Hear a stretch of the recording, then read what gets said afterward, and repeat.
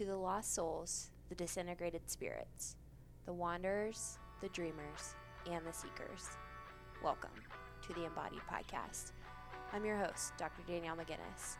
Our work in this podcast will be to foster healing, transformation, self-expression, creativity, and the development of consciousness. So with our intentions grounded firmly, let's settle in and do some integration work.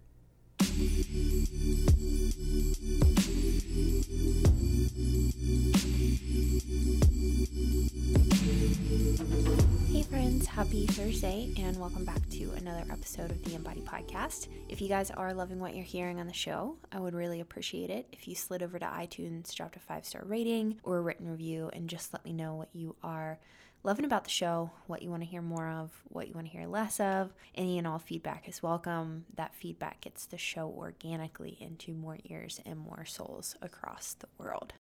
All right, friends, welcome back to a Deep End podcast episode with myself, Dr. Danielle McGinnis, and my fiance, Rick Alexander. So today we wanted to explore and circle around the topic of porn and how that shows up in an individual's experience and also in a relational dynamic, because we were kind of chatting about it because it shows up, for me, it showed up most primarily in like listening to my clients talk about struggles and communication about it with their partner. And we've had conversations about it. You've talked about it before. So I think we should talk about it and kind of see if we can find patterns underneath it or like psychological dynamics that are happening, and just amplify something that I think this topic in particular often sits in this kind of like corner of like shame topics. And so like it's talked about as if it needs to be the problem to be solved. And when we were talking about it on our walk, you were kind of saying how ultimately it is a neutral thing. But then I made the comment of, you know, when we live in a culture where sexuality is so repressed and put into the shadow, this topic starts to become loaded with unconscious energy. And I think if we talk about it, maybe we can just kind of pull apart some of those unconscious threads that are influencing this. Yeah, right. And, you know, I don't think that it is one of the reasons I don't like to scapegoat the thing itself as a problem is because, you know, just most basically, if the problem is that, what are you to do about it? If the problem isn't in you, if it doesn't lie within you and your own ability to relate to intimacy, to being able to nurture yourself, to being able to soothe yourself, if those aren't the problems and porn is the problem, which is like what you see, I think, when you see, you know, like Puritan legislatures trying to get rid of it or something, it's like that's not going to happen. And it is scapegoating the darkness onto the symptom rather than the root of it, which is coming from you ultimately. Yeah, I mean, I think that is something that makes depth psychology and Jungian psychology a little bit different per se. It's about creating a relationship between the center of consciousness, your ego, and the unconscious. And so if you are being influenced in any way by some unconscious pattern, I personally think that as an adult, it's your responsibility to create a relationship to that pattern so that you're not being unconsciously, blindly driven. With porn in particular, I think by an instinctual pattern. I think there's a lot of instinct. I mean, if we get down into the Jungian world, instinct drives the archetypes, but I think this is a lot of unconscious instinct driving this thing. So yeah, I agree with you. I think it's our responsibility to create a relationship with it. And so if you are influenced by this pattern in any way, whether it's you or your partner, I think it is about creating a relationship to what's going on rather than saying what's going on is the problem. Right. And I completely agree. It is obviously instinctually driven, right? And this is the problem, again, with trying to, I think a lot of times the mythos, the religions that are at the bottom of our culture have been hardened and rigidified and essentially presented as a moral teaching, right? And then when that moral teaching comes up against the instinctual drive, it gets completely bulldozed over. It means nothing. Why do you think that is? We're gonna have to rewind a little bit, but I think because we're all in service to something, right? And whatever that thing is, that dictates our behavior, right? All of our choices that we make, they're in service to something, whether that thing's conscious or not. We're serving something.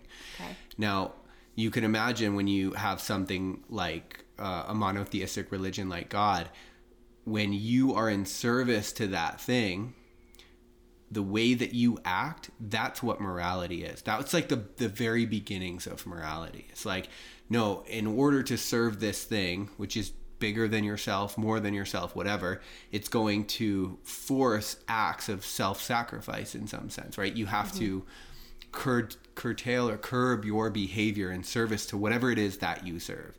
Now, part of the thing that's really tough with us is that we've had this huge loss of religion, and even the religion we do have, I don't think we're connected to its depth.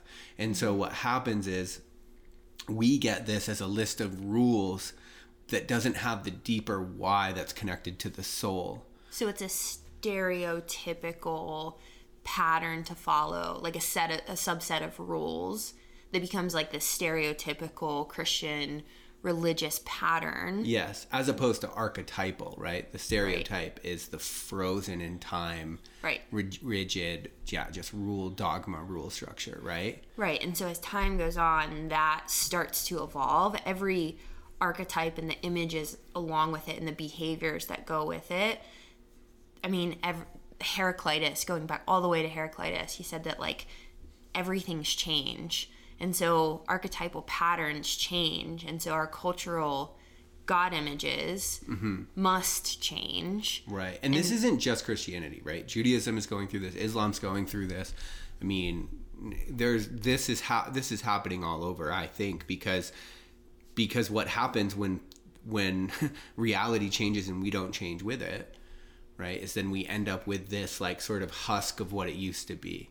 There's so many other factors in this too that we're like kind of breezing over. But the point is that your instinctual drive is so much stronger than what you're told to do. The do's and don'ts. Yeah, so it's almost like you have this spiritual teaching that like you're connecting to some God image, some value. But then you have this animal side of your psyche system that if that is cut off or ignored, it actually creates this kind of violent well in the unconscious. And it starts to try to swallow. It becomes competing perceivably with that spiritual teaching because there's no space for the animal in this current paradigm of spirituality. Right. And I think what happens is like when you look at like an erotic expression of love, that's maybe like the third or fourth most fulfilling kind of love there is. But what happens when it gets pushed to the bottom is it reasserts itself as a top value. It forces itself upon you, and you then seek it, thinking that it's the thing you're actually looking for. Right? And I think that's what happens with us when we try to repress these instinctual drives. Like Jung says, they go underground, but then they reassert themselves, and then we end up seeking after them, thinking that they have the answer to what we're actually looking for, which is the actual fulfillment. So it's like our whole sort of map of desire and fulfillment gets skewed when we add these rules on top of it and we don't know what it is that we're in service to. And the rules are one-sided. Say more about that. Well, I'm just thinking about these rules where it's like, it's really this kind of, I know we've talked about this on one of the deep ends before, about this kind of like outer image of this outer God, where it's not really inclusive of the inner experience that includes the impulses and compulsions that are housed within the human system. And it's like, through that lens, it's like, okay, so we look at, let's just use Jesus as an example. And it's like, Jesus is the one that's embodied. I don't have to be embodied. I just look to Jesus as the ideal of embodiment. And so it becomes this one-sided thing where your embodied experience isn't really a factor here. And your embodied experience is an amalgamation of all the complexity of those animal instincts and drives and impulses and compulsions. And I think the more one-sided you move in your life, the more it's the unconscious is going to pull you back and say like, no. Yeah, well, and I think to maintain that one-sidedness, we split, right? And so then we have the secular and the religious. Yes. Jesus is what I go do see on Sunday. Christ isn't the thing that's in my bedroom when I'm having sex, right? Yes. So we split these things apart as if reality could be split apart. And this, I think, happens in relationship often is, let's just say that we'll use a heteronormative relationship here. Like, let's say a man is not in relationship to his inner feminine, right? And so basically the feminine that splits off inside of him that's unconscious, he projects one kind of spiritual ideal image onto his partner, and then the unconscious feminine that's split is like this kind of like instinctual temptress inside of his psyche. And then it's like, okay, when he starts to see that his partner, his wife, isn't the spiritual ideal, or she doesn't have that side to her that temptress has inside of his psyche, he'll go off and get a mistress. And maybe he'll go off and get a mistress in Pornhub. And I think that plays out so much in relationships where not only are we splitting, where it's like one version of you goes to church and the other version of you participates in these sexual acts. I think we're splitting the feminine image as well, where it's getting projected and it's not even integrated within your personality. Yeah, and so this, I think we could add on top of that, this is why it's so unhelpful to call it good or bad. Because if it's bad, it has to remain split. Right. And so like the outer edges of your self-identity are tied to what you think is good and bad. So your consciousness can't expand as long as there's these categories that are keeping it from doing so.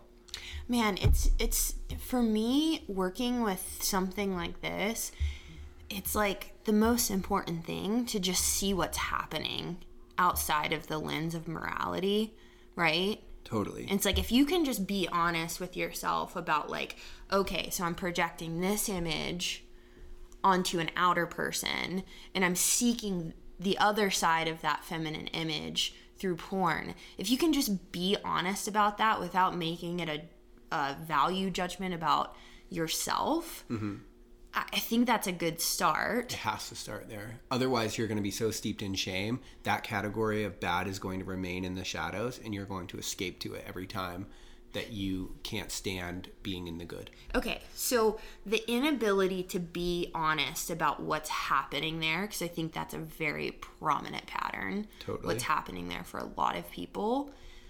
I think what happens is that shame that people feel because they can't be honest with themselves.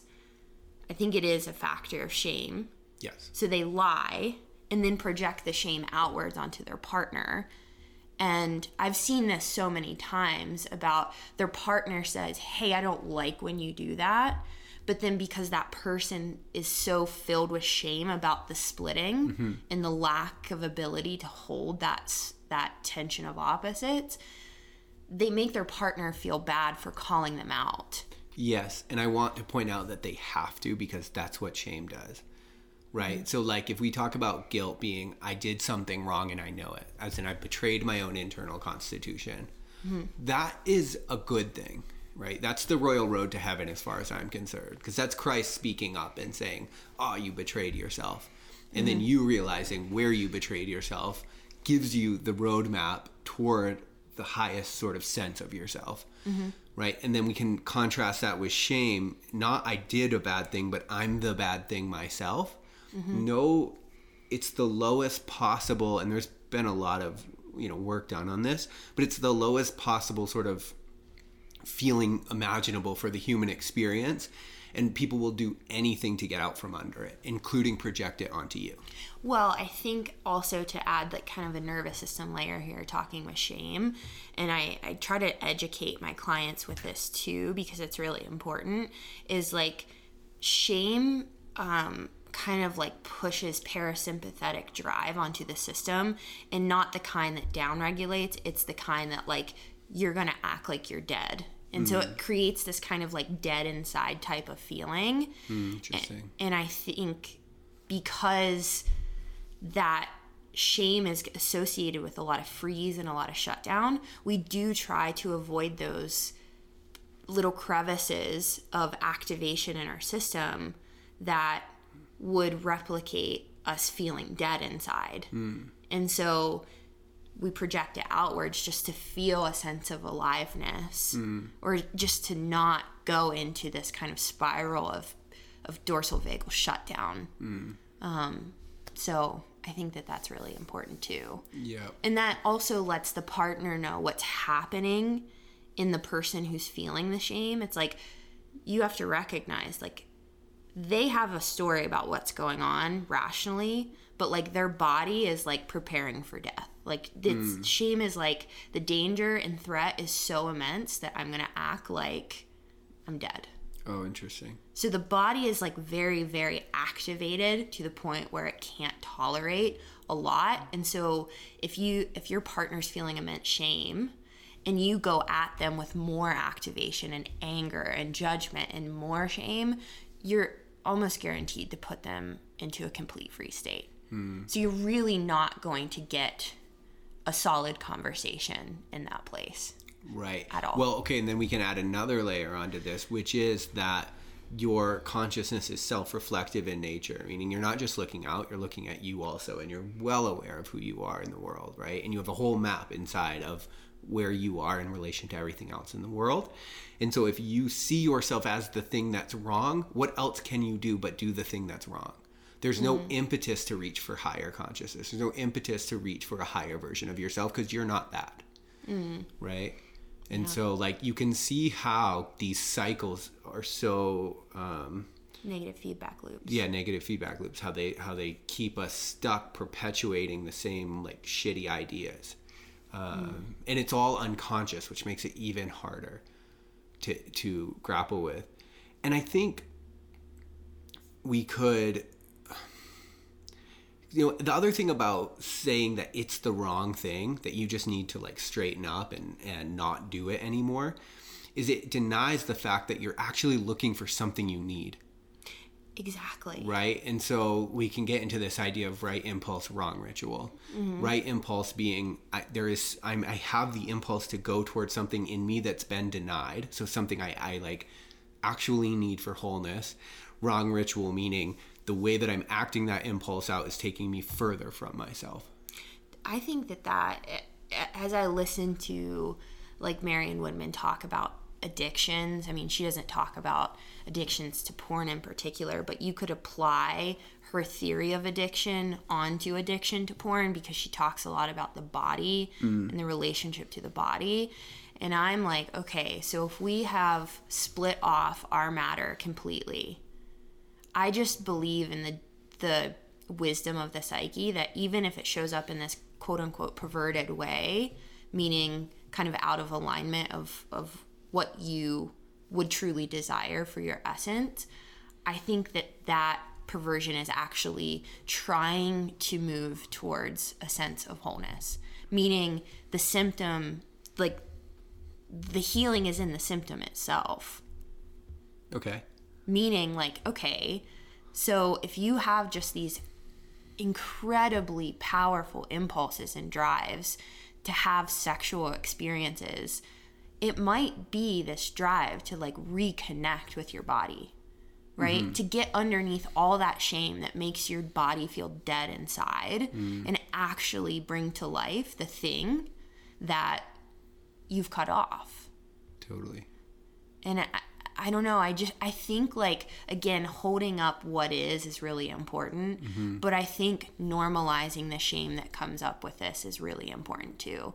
And like I said, I work mostly with women who are struggling with their male partners that have struggles with this. And I think the biggest thing for me is like trying to have them kind of pull back on projecting more shame. But I think that a big pattern that happens with women is they feel not good enough because their partner's looking outside of the relationship for sexuality. And I'm like, I don't know if it's actually that. I think it's more about reconnection with the body, with the feminine, than it does have anything to do with you. No, yeah, it couldn't have less to do with the partner, to be honest with you. Yeah. But the shame, I think you're right to look at the shame component because that's what keeps it in the shadows. Mm-hmm. Right? And if we took this pattern and let's just take instincts completely out of it. Let's take sexuality, morality, all of it. If you are escaping into the darkness, meaning it's not into the light of day, meaning other people don't know about it, meaning it's not part of your conscious orientation toward the world, it's a secret. If you are just escaping into a secret constantly, right, it's going to do a few things, right? It's going to gain in life force, first of all. You're going to sense a splitting between your conscious orientation toward the world and in the actuality of yourself, right? So you're like and so the reason I'm saying this is because the shame keeps it that way, right? Because so like if I'm struggling with something and I bring it into the light and then you chastise me for it, I go, my body, everything in me says, oh, I was right to keep it in the darkness. Right. Back exactly. It goes, and I stay split. Exactly. Yep. So I know that Jordan Peterson has talked about like not punishing your partner for being honest about things. Oh, yeah. I think that that's really important. It's definitely challenging each party's capacity in that moment. It does, and that's why you got to do your own work. Totally. You know. And I think it's really important, like, I don't know, just our interactions and our experiences of working through this, like the biggest thing I think for me is just holding space that like this is your experience. This has nothing to do with me. I do think that if we get into the cultural patterns of how the feminine gets objectified, I think that there's a lot in that women tap into and women feel of almost rage about the experience of like, to me personally in the past, because I've experienced objectification before in my life and have experienced a lot of frustration in that, I think working with how women are objectified in the porn industry adds a whole other layer to this, where maybe the woman isn't even feeling something in herself, but like feeling the rage of like how the feminine's treated culturally as an object. Does that make sense? It does, but I think we have to widen our idea of the feminine here because we're gonna then we're only talking about like this sort of straight porn thing, right? But I think that we have to understand, if we can understand that the body is the feminine and that the intellect and the mind is the masculine, or the spirit is the masculine. I think that then, because I think then you're exactly right. We're objectifying matter. We're objectifying the body. Yes. And I think because we live in a world that does that, I mean, we say shit like mind over matter constantly. Like our whole orientation is to do this. What happens, I think, is that we grow up with an inability to handle the intimacy of being with another body. And your own. Right. And what this gives you, this objectification gives you, is control and power. Yeah. You're not vulnerable in the experience of intimacy. That's interesting. This is bringing up, I think, going into a really interesting thing where I do think that, I mean, it's all wrapped up in like religious things as well. But I think it does have something to do with control, power, and dominance over matter, over earth, over nature. You see it in so many different ways. Yes. Patriarchal, like, you know, just massive expansion of like construction over the, like, destroy the earth at all costs. You see it in, you know, women getting objectified. You see it in the porn industry, how much money that industry makes at the cost of a lot of people's intimate, sacred nature. Yeah, I just think it's so prevalent. Yeah, I think so too. I'm not sure where to go with that, but I am feeling like there's something there that I'm like having trouble articulating, but So I'm wondering though, if underneath all of that, for me and working with my own control, power, and dominance, the reason why those things would show up for me is because there's a deep fear, and control, power, and dominance were things that I could feel like I was on top of that fear. I didn't have to go into the fear. I didn't have to like work with that fear at all. And I think that there is a deep fear of the kind of like fluctuating, chaotic nature of the feminine. It's not as linear as the masculine. Totally. And I think there's almost a deep fear of feminine nature and what that implies.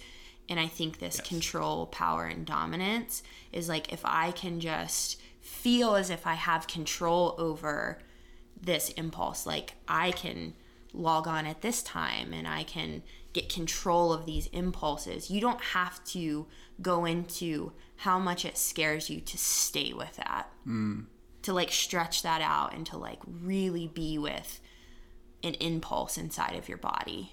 Right. Because that can be scary. Right, totally. Right, especially if you've denied it, because it gets stronger. Exactly. Right. And it's interesting because I'm thinking now of like, why let's just stick with men, I guess. I will stick with men just because it's what I know. But like, why do men then escape so often into this? Like, often it's to soothe. Often it's to nurture. Right? So they don't have access to that feminine quality in themselves. Well, I think that says a ton about their own situation or relationships with the feminine, which their blueprint is the mother, right? And let's just say their mother in particular was a person that didn't want kids. And so they got their basic needs met, but they really didn't get this connected relationship with their body. Like, your relationship with your body, whether you're a man, woman, whatever, comes from your relationship with your mother and her connection with her body. Yes. Yeah, I agree. And I think there are a million scenarios that are exactly like you're describing. But I would say, even if we look at the good enough mother that is doing the things, we're in this culture where there isn't a relationship to the body, to the feminine, to the unholy trinity, right? To the shadow, the feminine, and the body, right? And so there's going to become a point, especially for men, if we are more masculine in our orientation, right? Then there's going to come a point where no matter what, you have to internalize what the mother gave you. You have to, right? And I think that the gap that porn floods into. And it floods in right at the time you should be doing it, like 15 years old, right? Right as you're learning to break apart from the mother and learning to do that for yourself, or hypothetically when you could be, that's when that flows in. And you never have to, which is interesting. So I don't know if you feel comfortable sharing this, but like, I'm wondering, like, well, what is the ideal situation for an adolescent boy that is starting to kind of like go out into the world, feel into all of these new sexual impulses? Like, it is that separation from the mother at home, interaction with the world as feminine, different females. Like, what would be the ideal like situation to support that? Talk about it?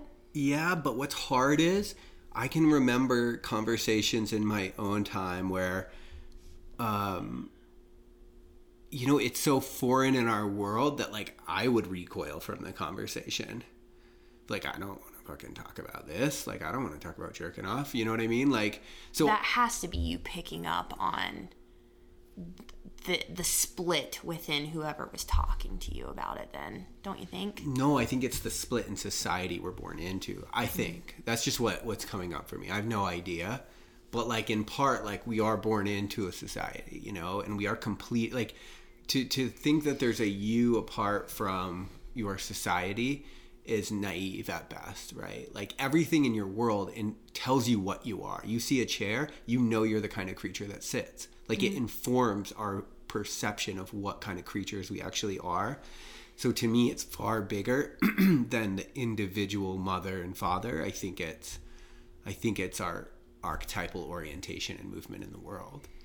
But I also wonder if it could be from the beginning more normalized, that this is your body, that you have access to it. Well, yeah. That it's going to have impulses. Like, that you could like build a conscious relationship to your own body from a very young age. I think that might be the answer.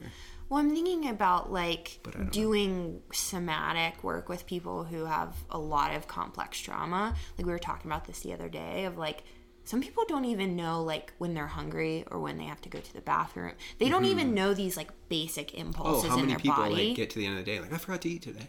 Right. Yeah. And I'm like thinking about like if a child was raised with like a lot of mirroring around what's that like for you? How do you know that? Like really normalizing sensations and impulses, and again, like not shaming the child or kids for being half animal because they are. Yep. I think what's coming up for me too though is, okay, so that's the ideal, by the way. And here's the problem is that none of us are there, and none of us were born into the ideal. Very rarely, we're closer to it, and perhaps we have better relationships with our sexuality. Like I have a friend, we were talking about porn a while back, and he was like, oh yeah, in December I realized it wasn't good for me and I stopped. And I was like, what? You just stopped? Like that was it? And he's like, yeah, like cold turkey, that was it. You didn't go to war with yourself. You didn't like fight yourself for objectifying women after, like the whole thing. I went through a whole battle that, like, as far as I'm concerned, is like still raging on to some degree, And so I think that there is a degree, but I guess what I'm wanting to point out is, when you look at someone, let's look at the psychology of Freud, right? This is a depth psychology, but its center, its basis is on the repression of the sexual instinct. Mm-hmm. It seems to me that if that is if that's the problem, you were born into a society in which you couldn't connect with yourself and never taught you how. What are you to do about it? Mm-hmm. And so it keeps us stuck in our personal past and our personal problems. And for me, it's like, no, but you, and this is where I think it is, at least for me, like finding like the divine feminine goddess worship, things like that can be helpful, but you have to reorient your disposition toward the great mother, toward mother itself, toward matter itself, And so I guess I'm just saying that because I'm like, don't get so caught up in your personal story that you think it's a death sentence. Because I think that happens so often for people. Yeah, well, I mean, there's always shades of personal and collective that go into this, obviously. But I think it's like, I don't know, the word respect is coming up right now as you're speaking. And I think it's just respecting, maybe not like literal women, that would be a start, but I do think like respecting nature in a general way. Like if you're the type of person that just like throws trash out your window and like doesn't think twice about it, like, I don't know, I think that has some ties to all of this respect for the feminine. Yeah, I would say reverence. Reverence. You know, and the reason I would say reverence is because, again, I don't think the problem is you holding yourself to an arbitrary moral standard. I think the problem that's all the way at the bottom of this is that you don't know what you serve. Because here's the thing. If you love something, and I'm not saying supposed to love it, you know, like you're supposed to love the earth. You're supposed to love... No. If you love something, you want that thing around. You protect that thing. You have reverence for that thing. You keep that thing consecrated, sacred, and holy. And so to me, the problem is love. The problem at the bottom is we don't know what we serve. Because if you knew what you served, your expression on this earth would be, the word morality wouldn't even matter to you. Mm-hmm. Do you know what I mean? So what really changed things for you in your relationship with this? What changed for me? I don't know if you want to fill in the silence as I think here. No. I'm trying to think what was like the thing for me? Like, let it be void. Yeah. Vessel. I had a sense. I was looking at porn when I was super young. And I had just finished. No pun intended. And I had a moment. This is going to sound so fucking crazy, but I had a moment of feeling like there was a sort of demonic presence in the room and it saying, I got you now. Like, I remember feeling hooked in some way, even though I couldn't articulate it. I didn't have words for it. I wouldn't even use the word demon or something. Like, it just felt like that dark kind of feeling I had hooked into. Okay. So I want to just say that, like, there was a knowing for me that I didn't have access to, but it was definitely there. Because then as I got like further on, and I was like, you know, as I was like, you know, it's so hard. I don't know. I don't want to like pull too much of my personal like shit into it. But I think that for me, what was it? I mean, I just had the sense that I was doing something that was bringing me away from myself. Well, and then when I wanted to stop, I couldn't. And then that was the thing that was like, fuck, what's happening here? Like, it does. I mean, that's Jung's classic quote of, like, you know, when you think you're on top of something, like, it's got you. Like that, like, you're losing control. Right. And I mean, that is the pattern of complex. It makes you perceivably feel as if you're out of control. Yeah. And so you can start to ask questions of like, okay, my curiosity is like, after you've worked on this matter, this subject matter for a long time, like, if you checked back in with that like force, does it feel like it's hung around? Has it like changed in shape? Like, what does it show up as now? You know, that like, I got you now. Oh. You know, like, was it just an animal behind a dark force? Well, it's interesting because if I find that feeling, then I can realize that I think I'm the thing that can be God. I don't know who I am. I don't know my true identity if I think I'm the thing that can be God, which is really. What do you mean by that? Well, like, shame works because we allow it to name who we are, right? Because we don't know who we are. Otherwise, it couldn't name who we are. You know, darkness works by convincing you that you're not what you are. It's the only tool it has. It's the only thing it can do, because it's a negation of life, right? It's not. It doesn't. So do you feel like that was an anti-life force, that I've got you now? Yes. Okay. Right. So it's like in Cowshed's work, it was one of those like dis figures where it's disconnecting you from your life force. Right. Okay. Right. And I hate to like I don't hate to, I actually love to use words like demons and shit, but I hate to when we don't have a psychological understanding of what I'm talking about, because I'm not like, well, we can think about it as it's an autonomous force in the psyche that has swallowed the ego complex. That's exactly right. It's swallowed your sense of identity, your sense of I, your sense of self. Right. And so if that, let's say this like disintegrating anti-life force factor in the psyche has swallowed your sense of self, it is kind of like pulling puppet strings and convincing you that's who you are. Right, totally. And so for me, and that's in the part of the reason I hesitate to bring my own personal story into it is because I think we all, you know, I have a buddy, like I said, he just was like, this isn't good for me, and I stopped. You know, there's a lot, like, we all have different spiritual orientations toward the world and God and all of that shit. But I think that for me, it was the recognition that I'm here on this earth because love decreed it so.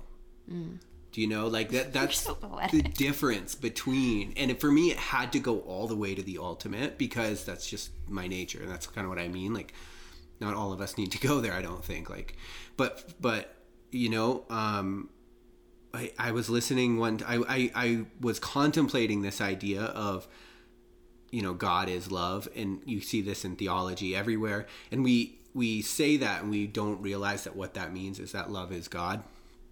But I think what happened for me anyway, is that I realized, you know, I heard this contemplative teacher say, you know, if God stopped loving you, you'd stop ceasing to exist.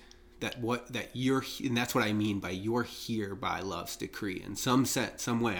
That's a mystery of what that really means. But I was able to feel into that being true. And if I'm here because of love's decree, so isn't this darkness. So isn't all of this. And then then my heart kind of started breaking for all of this darkness, because I know when I'm in a place of darkness, it's miserable. I'm folded in on myself. I'm completely unaware of my own potential and who I could really be in this world. Like Well, this brings up a huge point that I think is interesting as we bring up like this kind of like disfigure, this disintegrating thing, as Cowshed talks about it. And it's like, I think that can perpetuate to a certain extent when you're like alone in the world. Like, it doesn't make any rational sense, but like sometimes when you don't have support systems or outer relationship, that disfigure becomes your sidekick. It, like, you don't feel as alone because it's there, like, with you, even if it's destroying your life force. I know that doesn't make rational sense. It actually does, though, because why else are you escaping into it every time you're uncomfortable? So it does become this quote unquote safe place to land, even if it is disintegrative. Yet, I think that comes to a crux when you start to experience intimacy with another person or a group of people, and this disfigure gets upset that now you're leaving it and choosing to be intimate with something else. Right. Oh, interesting. Because I do think that like these dissociative forces, they work, but then people start to realize like, oh my gosh, I am so isolated in my relationships, or, oh, I've been in a lot of relationships, but I feel really alone. Like, I think that's the thing that actually starts to break that like identification with the disfigure, with the demon. Let's just say that. And I think that's really important because I feel like there have definitely been moments in our relationship where, I don't know, we've had conversations, I don't know if they were explicitly about this, about maybe feeling like you're not here, or I don't feel connected to you, or this disconnect that was happening in our relationship. And I just feel like that shows up a lot of times, and I think it creates this it disrupts the habitual identification with the anti-life force, and you start to ask questions. It starts to make it more conscious. But I mean, it's just like, be careful when you're, you know, in cahoots with a demon, because that can really drive you into some unconscious places. And like, the unconscious isn't just unknown, like there are pretty dangerous forces in there. Like, I don't know, it's just really powerful, you know? You know, I'm like going back to, and then I actually do want to take this out of the mythical to end it, but I would go back to, I was listening to a person talk that they owned like a BDSM house, like place, like a, I don't know, dungeon, I don't know what it is, But one of the reasons that That's symbolic. Yeah, one of the reasons that they stopped doing it, they were saying, was because they would walk around the rooms and they would look in and they would see these kind of like dark figures in the room also. And it like just freaked them out so badly that they like stopped doing it, which is interesting. Because I think what happens is when we have all of this stuff that exists in the shadows, that can't be brought out into the light, that is the holding place for these dark energies. Like whether you personify them as demons or not, I don't think it matters. I think what's important to understand is that as long as it's a shadow, darkness can exist there. There's something, I think that there's a connection, and I can't speak to this as if I like really know, and it just came to mind. But like I do know that in working with people who have trauma and have dissociative symptoms, a big part of working with the trauma is restoring the right relationship to aggression. And aggression, I think, is so often talked about pejoratively, but aggression is part of your libido, part of your life force that drives you towards individuation.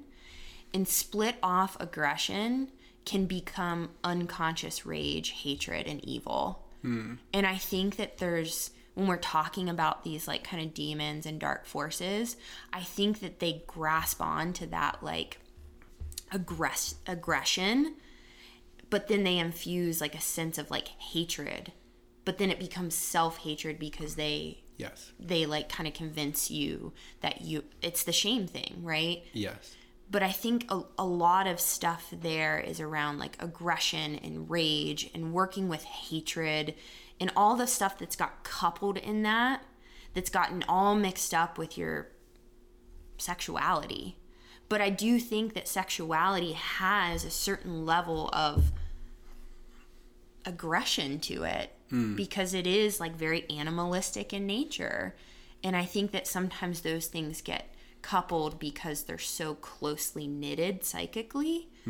But I think that conversation about aggression is important because it's like, okay, so is your aggression being channeled into identification with this dark force or this demon, and then that aggression flips inwards and starts to destroy you? Or is your aggression being channeled to like expand your life force, to be inclusive of the things that you don't know and just expand and refine your personality? I think ultimately in the most genuine sense, that's what aggression is for. And I mean, I'm just thinking about people who have experienced sexual trauma too, you know, like one, just an absolute annihilation of boundaries. Right. And an aggressive force coming at you.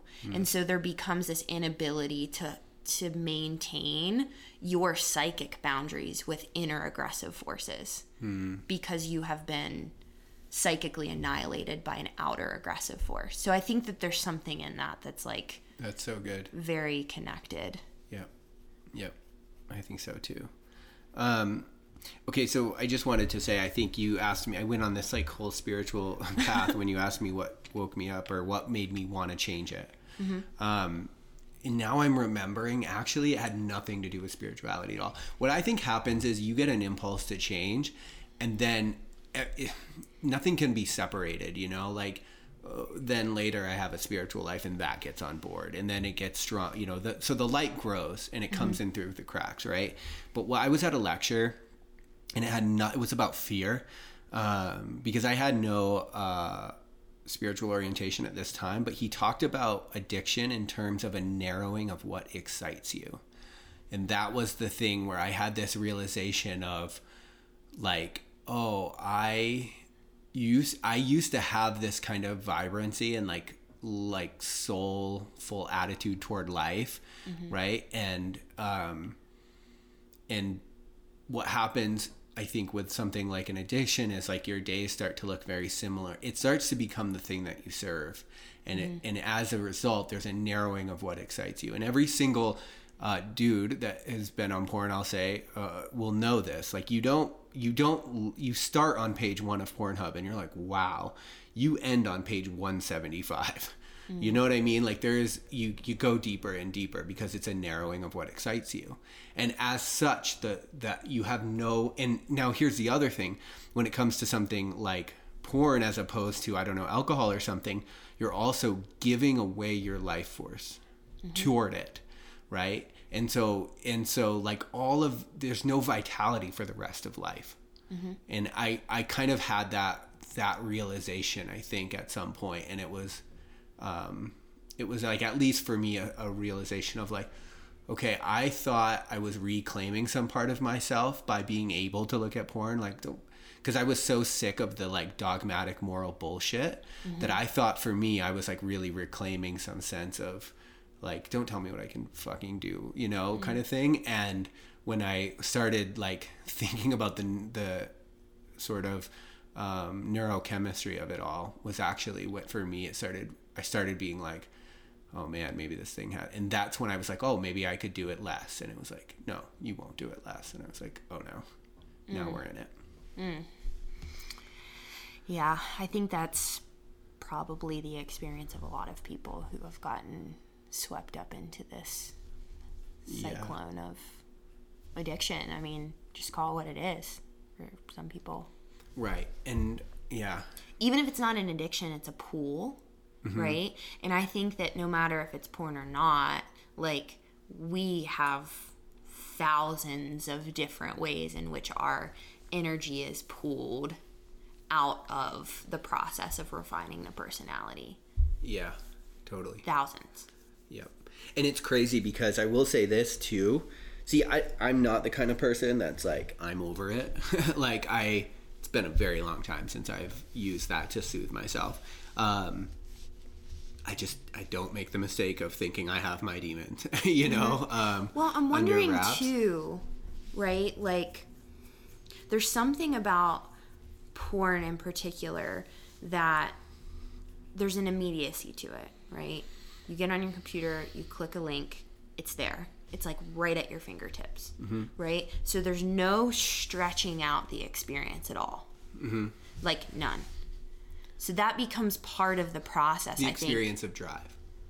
The experience of getting to know the demon itself, getting to know your impulses, getting to know a lot of things has to happen when you slow the experience down enough to like catch what's happening. Yes. And I think that porn in particular, the main temptation there is it's like click, click, get off, done. The immediacy of the gratification. Right. Totally. And it's like, man, if you slow that down and find the edges of that and start to create a capacity in your body to hold what's within those edges, I think that that's like a beautiful starting point.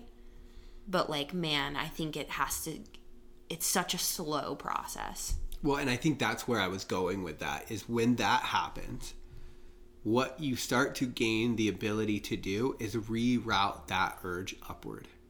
And this is, you know, in our culture, like I hate to bring up things like Tantra because we have what's called Neo-Tantra, and it's this like really over-sexualized spirituality that comes from a mix of Tantra kind of, but not really, more like Kama Sutra, and then also this sort of branch of Taoism.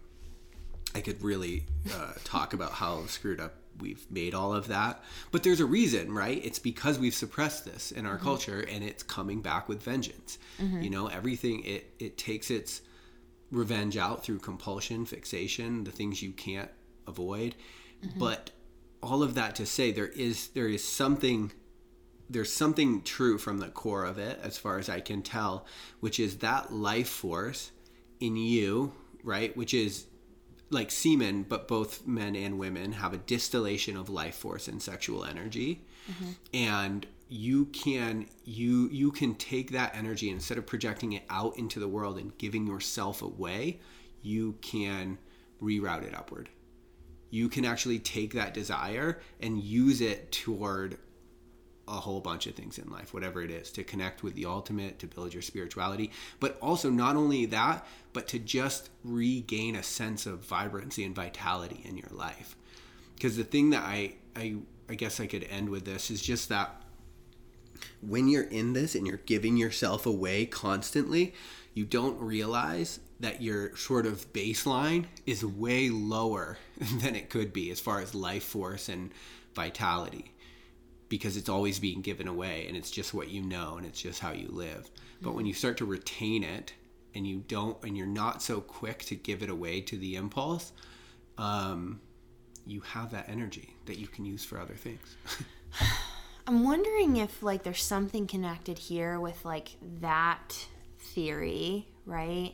And like it is the process of introversion and like letting that kind of amalgamate within yourself and seeing how you change by that process. Mm-hmm. And I'm just thinking about this kind of like really interesting, I don't know if it's like, I don't think it's tantra per se. I think it's just like this like new boom of sexuality that you see on social media about just like, it's just everywhere. And then like people sharing their sex practices and just opening up. And it's like, okay, so we definitely don't want to demonize that because we're having conversations.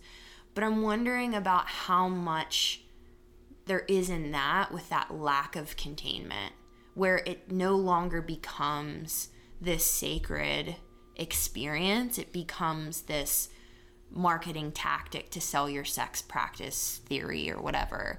But to me, that is just the same symptom as porn. It's the same symptom. You pushed it down to the bottom and it reasserted itself at the top.